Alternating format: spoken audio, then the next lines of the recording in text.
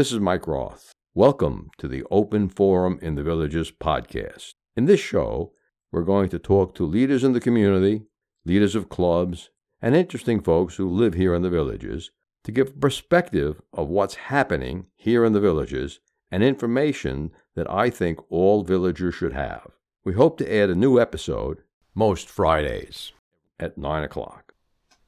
This is Mike Roth on Open Forum in the Villages. I'm here today with Tweet Coleman. Tweet, thanks for joining us. Thanks for having me, Mike. Tweet, a little bit about your background. I know that you were an airline pilot for some of your career. How many years were you a pilot? I think forever, Mike. Forever? Yeah, forever. And before that, you were a nurse? I was an operating room nurse. Okay, so how does an operating room nurse become an airline pilot? Well, when I was young, I lived in a neighborhood where there are all boys. And I would look up to the sky, and this was in Ohio, Louisville, Ohio, to be exact. I looked up to the sky, and I saw these airplanes flying over. And I told the boys, because it was basically all boys, I said, I want to fly one of those one day. And they laughed at me. They said, you'll never fly one of those, but maybe you could be a flight attendant. Mm-hmm. So I've always wanted to fly. It was just innate. Mm-hmm. And what was the first plane you flew in? A DC-3. And what's so cool about that is... Wait a minute. DC-3, that was the two-engine propeller plane? Yeah. Commercially, it was the first airplane I flew in. Right. We were in Puerto Rico. My husband was in the Navy.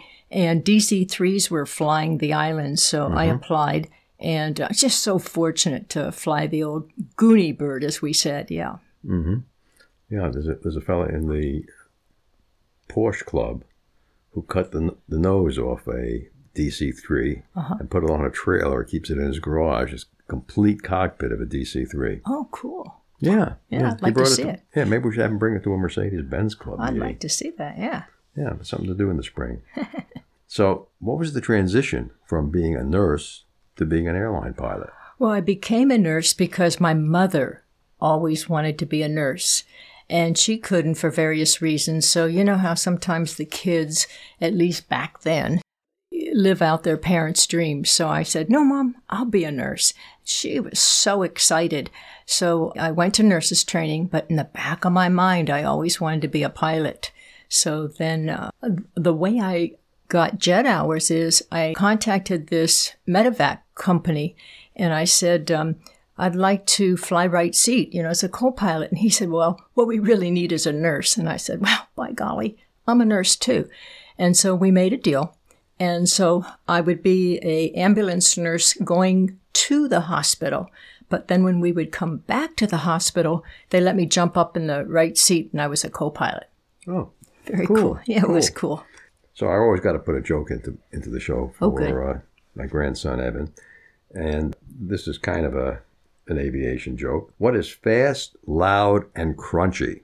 Woody Woodpecker. Not too close. A rocket chip. Ooh, I like it. Okay. So how long ago did you leave being a pilot for an airline? Basically, I flew the DC-3 and built up hours. And then we were living in Guam. Husband was working at the Naval Hospital. And I looked up the airline there was Continental Air Micronesia. Mm-hmm. So I flew for them for many, many years. And then in the mid-'80s or so, Continental went Chapter 11. Maybe you remember that? Vividly, yes. Yes. And then I hung on. But then the second time it went Chapter 11, I said, well, I could see the writing on the wall. So I knew the Federal Aviation Administration there in Honolulu. So I went over and asked them if I could be an inspector with them. And they just rolled out the red carpet and they said, sure, come on. So that's when I transitioned from being a pilot full-time to a Federal Aviation Administrator inspector. Okay, good. Now, in today's world, after the COVID lockdowns are over, how safe really is air travel? Mike, I get that question. I would say every day. How safe is it to travel? Well, I think it's very safe right now.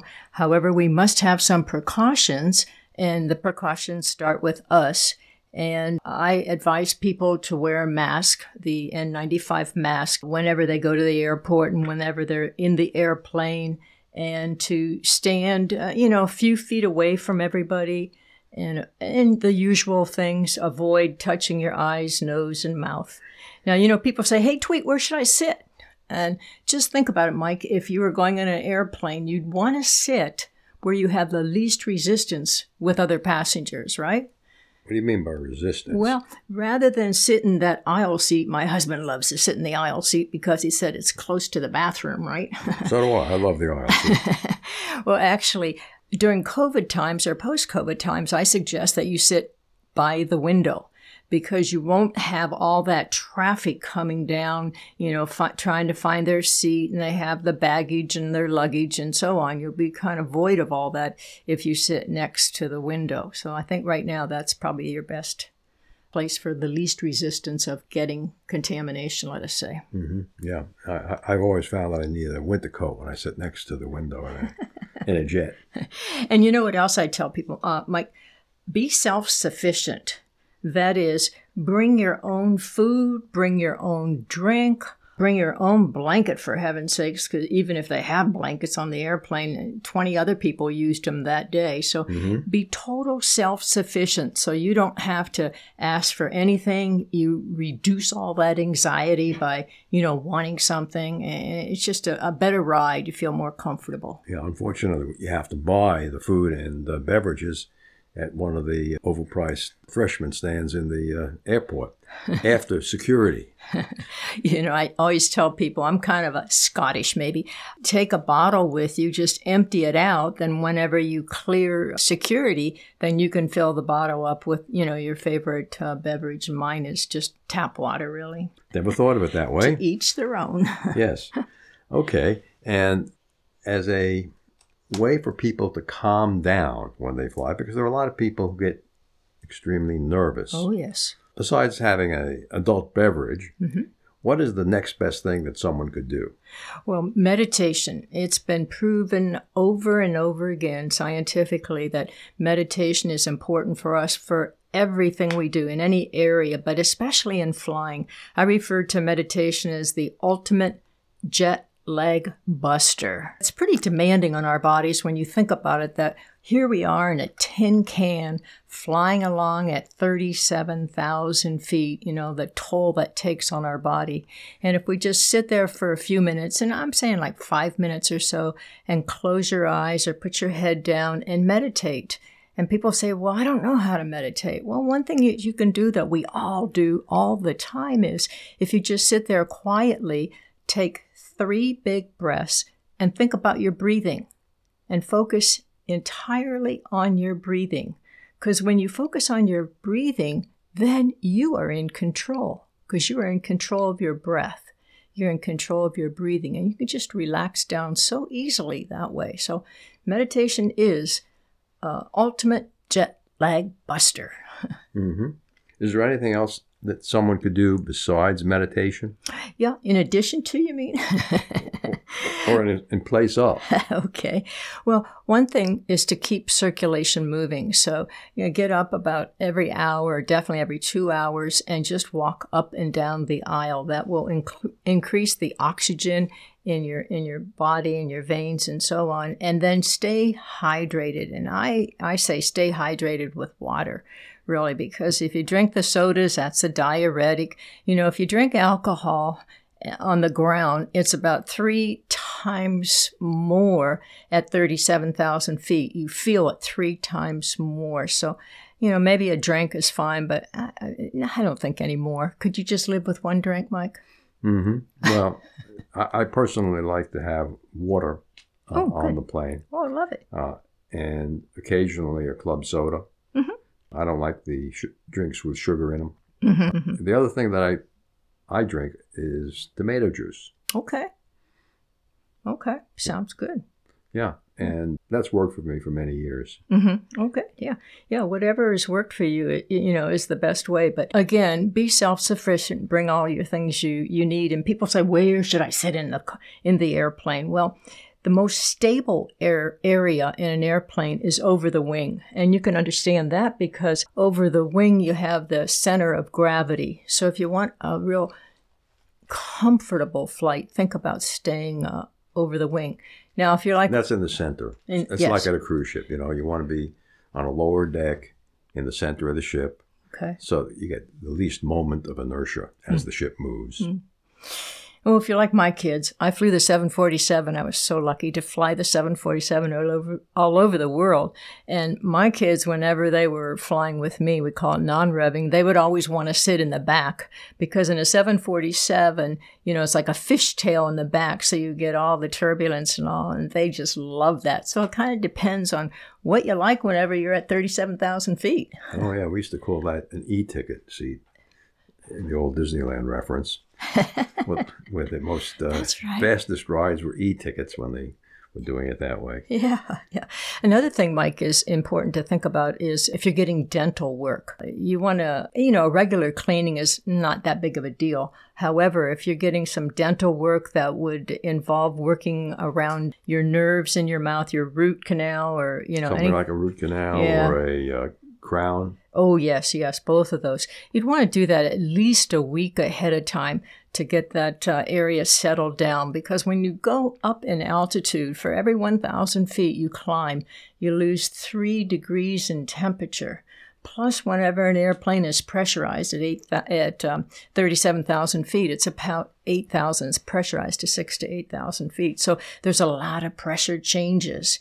And if you have some dental work, boy, that's going to be major discomfort. I've never heard that before. Oh, is that right? Okay. Yeah. Another thing is if somebody has some discomfort is suck on a non-sugar candies, those little candies, you just kind of suck on that. Or get the gum, the non-sugar gum, and chew on that, especially on takeoff and landing if you chew on the gum and candies. Mm-hmm. I've heard that's very good for popping of the ears. Absolutely. Yeah, that's really good. Now, there's a million airlines out there these days. How does one pick best airline to fly on? This is one of my favorite topics, Mike. Actually, when you look at an airplane, like a car, it has a number on. In a car, we call it our license plate. On an airplane, on both sides of the airplane, it'll be 16 inches high because that's what the Federal Aviation Administration wants it, and it's called the registration of the airplane. Now, it's not the long registration number. This registration would be typically 4 to 5 numbers and letters, or just numbers or letters, or however. But all of the airplanes that are registered in the United States, all the airplanes start with the letter N for November. So if you see November 2356, you know that's a U.S. airplane, and ideally, that's the best airplane in the world to fly because we have higher standards. Okay. So I'm booking a reservation. I want to fly, say, from Orlando to London. Mm-hmm. And I don't know what the airplane is going to be until just before boarding. How do you tell? Well, typically, you can, if it's going from Orlando to London, and you're probably going to go into Gatwick because that's usually the airport that they use. And Gatwick has one runway in London. It's crazy. But anyway, you would be going that way. Typically, they use one type or one model airplane for those routes. And if you Google, let's say, for instance, it's a Boeing 757. If you Google Boeing 757 seating arrangement, you would be able to tell where you are, or you would be able to tell reservations where you want to sit. But it's really all online right now. Mm-hmm. So there would be a difference between a Delta airline plane from Orlando to London and a Virgin Atlantic plane. Yeah. Even if they're both the same 757. Yeah, you're right. Yeah.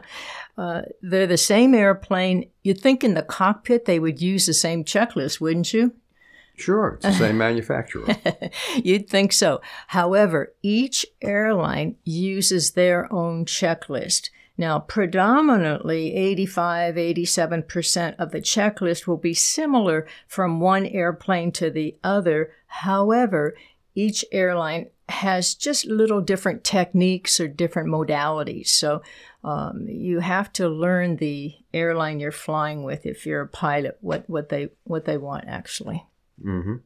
So would you say it's safer to fly on an American flag airline than a European flagged airline? Well, what I'm really saying is that the November registered airplanes are FAA certified, Federal Aviation Administration certified. Therefore, we have the most checks in the industry, in the globe. And that's why I think that actually we are the safest.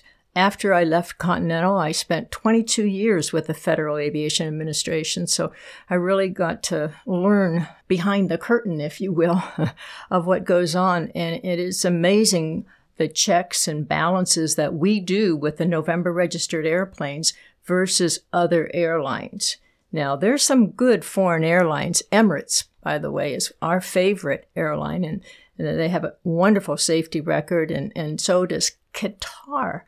You know, that little island of Qatar, they're number one in airline safety. So there's a lot of other ones that are very good. However, if you have a choice, fly the November registered airplanes. And that's all the Deltas, Uniteds, you know, all the major airlines. Mm-hmm. But if you're going to South America, you would still look for an American airline as opposed to picking up a Brazilian airline, let's say? I would. And if anybody asked me, yes, I would.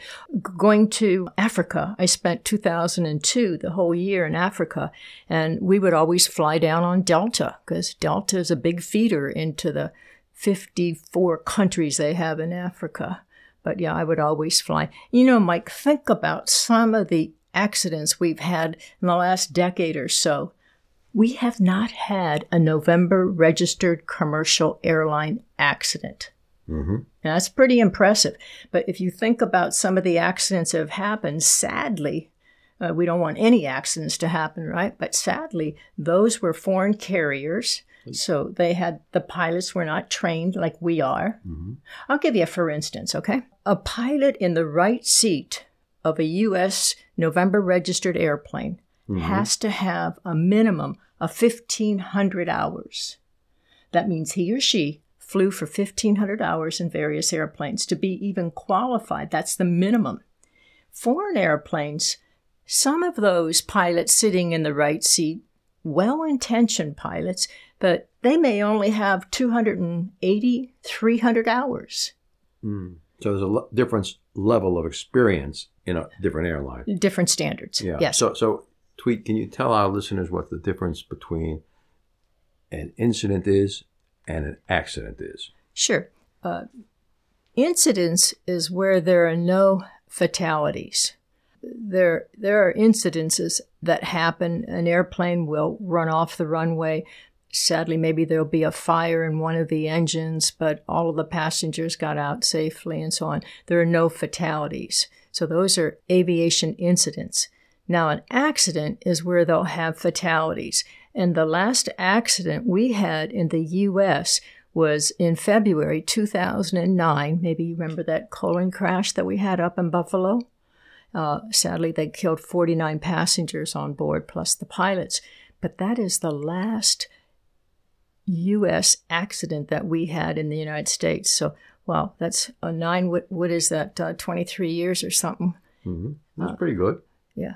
Did they... 13 years. Ever come 13 up with... years. Watch my math. Yeah. I'm sorry, go ahead. Did the FAA ever come up with a decisive reason why they had that crash in the Buffalo area? No, I don't think they ever did. But you know, you mentioned a good thing is anybody that wants to find out or research any airplane incidences or crashes or fatalities, all they have to do is to go online, and it's the National Transportation Safety Board, ntsb.gov. And they can just put in the search bar whatever they're searching for. In fact, a lot of guys, you know, Mike, if they're going to buy an airplane, they'll put the airplane tail number, the one I told you that all the airplanes have. They'll put that on the NTSB website, and they'll find out if that has been in an accident before they buy it. So it's kind of cool. Or an incident. Yeah, it's pretty cool. Yeah. Right. I lived in Cincinnati for 25 years before coming to the Villages. Mm-hmm. And GE Jet Engines was based in Cincinnati. Yep. And there was a lot of talk about fatigue of turbine blades and how they diagnosed them prior to failure. Mm-hmm. In fact, at one point, I actually went through the Delta rebuild facility at CVG. Very interesting how they rebuild the landing gear and the engines right there on the airport grounds. Well, I'm sure they're doing their research on that. It's interesting whenever you watch them. It's like almost medicine. They'll bring in their x-ray machines and they x-ray the blades if it's a prop airplane, or they'll bring in other types of x-ray looking equipment for the engines. All very cool, very interesting. Yeah. You know, if I may, I'd like to get this statistic out, okay? Sure, get us. Hit us with some Here statistics. we go. Harvard University, you know that little school, Harvard, right? That little Ivy League place. Harvard Research has done a lot of studies about the fatalities in airplanes. That's kind of their forte for whatever reason. And just as of this week, Harvard put out a study that says the chances of an aircraft accident being fatal are 1 in 11 million. Chances of dying in a car crash is 1 in 5,000. So that just sort of speaks volumes to people. Now, if you're in an airplane, you encounter somebody that has some anxiety, a fear of flying, don't give them that statistic, because that's the last thing they want to hear, because they know that's true, but it's the last thing they want to hear about. They want to... Well, you could say more people die in cars than in airplanes. And, you know, statistically, again, we have 5,670 flights a day. This is an average. 5,670 U.S. airplanes flying within the United States every day. And, you know, some of those airplanes have 100 people. Some have 350 people, right? Right. So it's pretty safe. Now, at your job at the FAA, you sat in that little jump seat in the cockpit. Yeah, many times. And you did that many times. How many times did you see the pilots doing something totally wrong? It was rare. It was rare. Those pilots are professional, and it was really rare. But you see, when you sit in the jump seat as a FAA inspector, you're watching the procedures, and you're watching the protocol, and you're watching the patterns. That's what we want to look for, is the patterns. And again, the November registered airplanes, it's pretty rare that we really find anything that we have to write up, which is great because nobody likes paperwork. But it speaks to the level of training the pilots have. It's really phenomenal. Airlines come all over the world to the U.S. for training. Right. Yeah. So if the next time you fly, if you had a free choice and all the airlines charged the same price, what airline would you fly? Well, Mike, I have the privilege of flying with United Airlines as a non-rev passenger. So if I'm going to fly free... No. If you had to pay. I would research the airplane that is going to my destination. I would research not only the company, but the airplane itself. I would find out what times. Is it convenient time for me and so on? Okay, so you'd look at the difference between Boeing and Airbus. They're both great. I had the privilege of being in Toulouse, France a few years ago. Our Rotary Club, actually, you're a Rotarian. The Rotary Club had our national conference in Portugal. And so a few of us Rotarians, there's a flying Rotarian club within Rotary. Anyhow, a few of us went up to Toulouse and went through their factory, and it was very impressive, and they were very cordial, very, very good to us. So, you know, Boeing and Airbus work together on many, many systems and on many, many protocols, really. So, Tweet, if you had to tell our listeners one last thing about air travel, what would that be? Well, to summarize air travel, I think it's safe now. Just plan ahead, think ahead, look online, know as much as you can about the airline you're going to fly on, about the airplane that's scheduled to fly, because they're all scheduled ahead of time, and be self-sufficient. Take everything you need, drink, food, water, everything with you, so you don't have to be asking anybody for anything. And that old last thing, I think our local sheriff says this too, is so important. If you see something, say something. Great. Thanks for joining us, Tweet. Right. And if any of your listeners would like to email me if you have some specific questions, I'm an easy email. It's my name, Tweet Coleman, @gmail.com. It's T as in Tango, WEETCOLEMAN, all one word, @gmail.com. Thanks very much, Tweet. Okay. Thank you.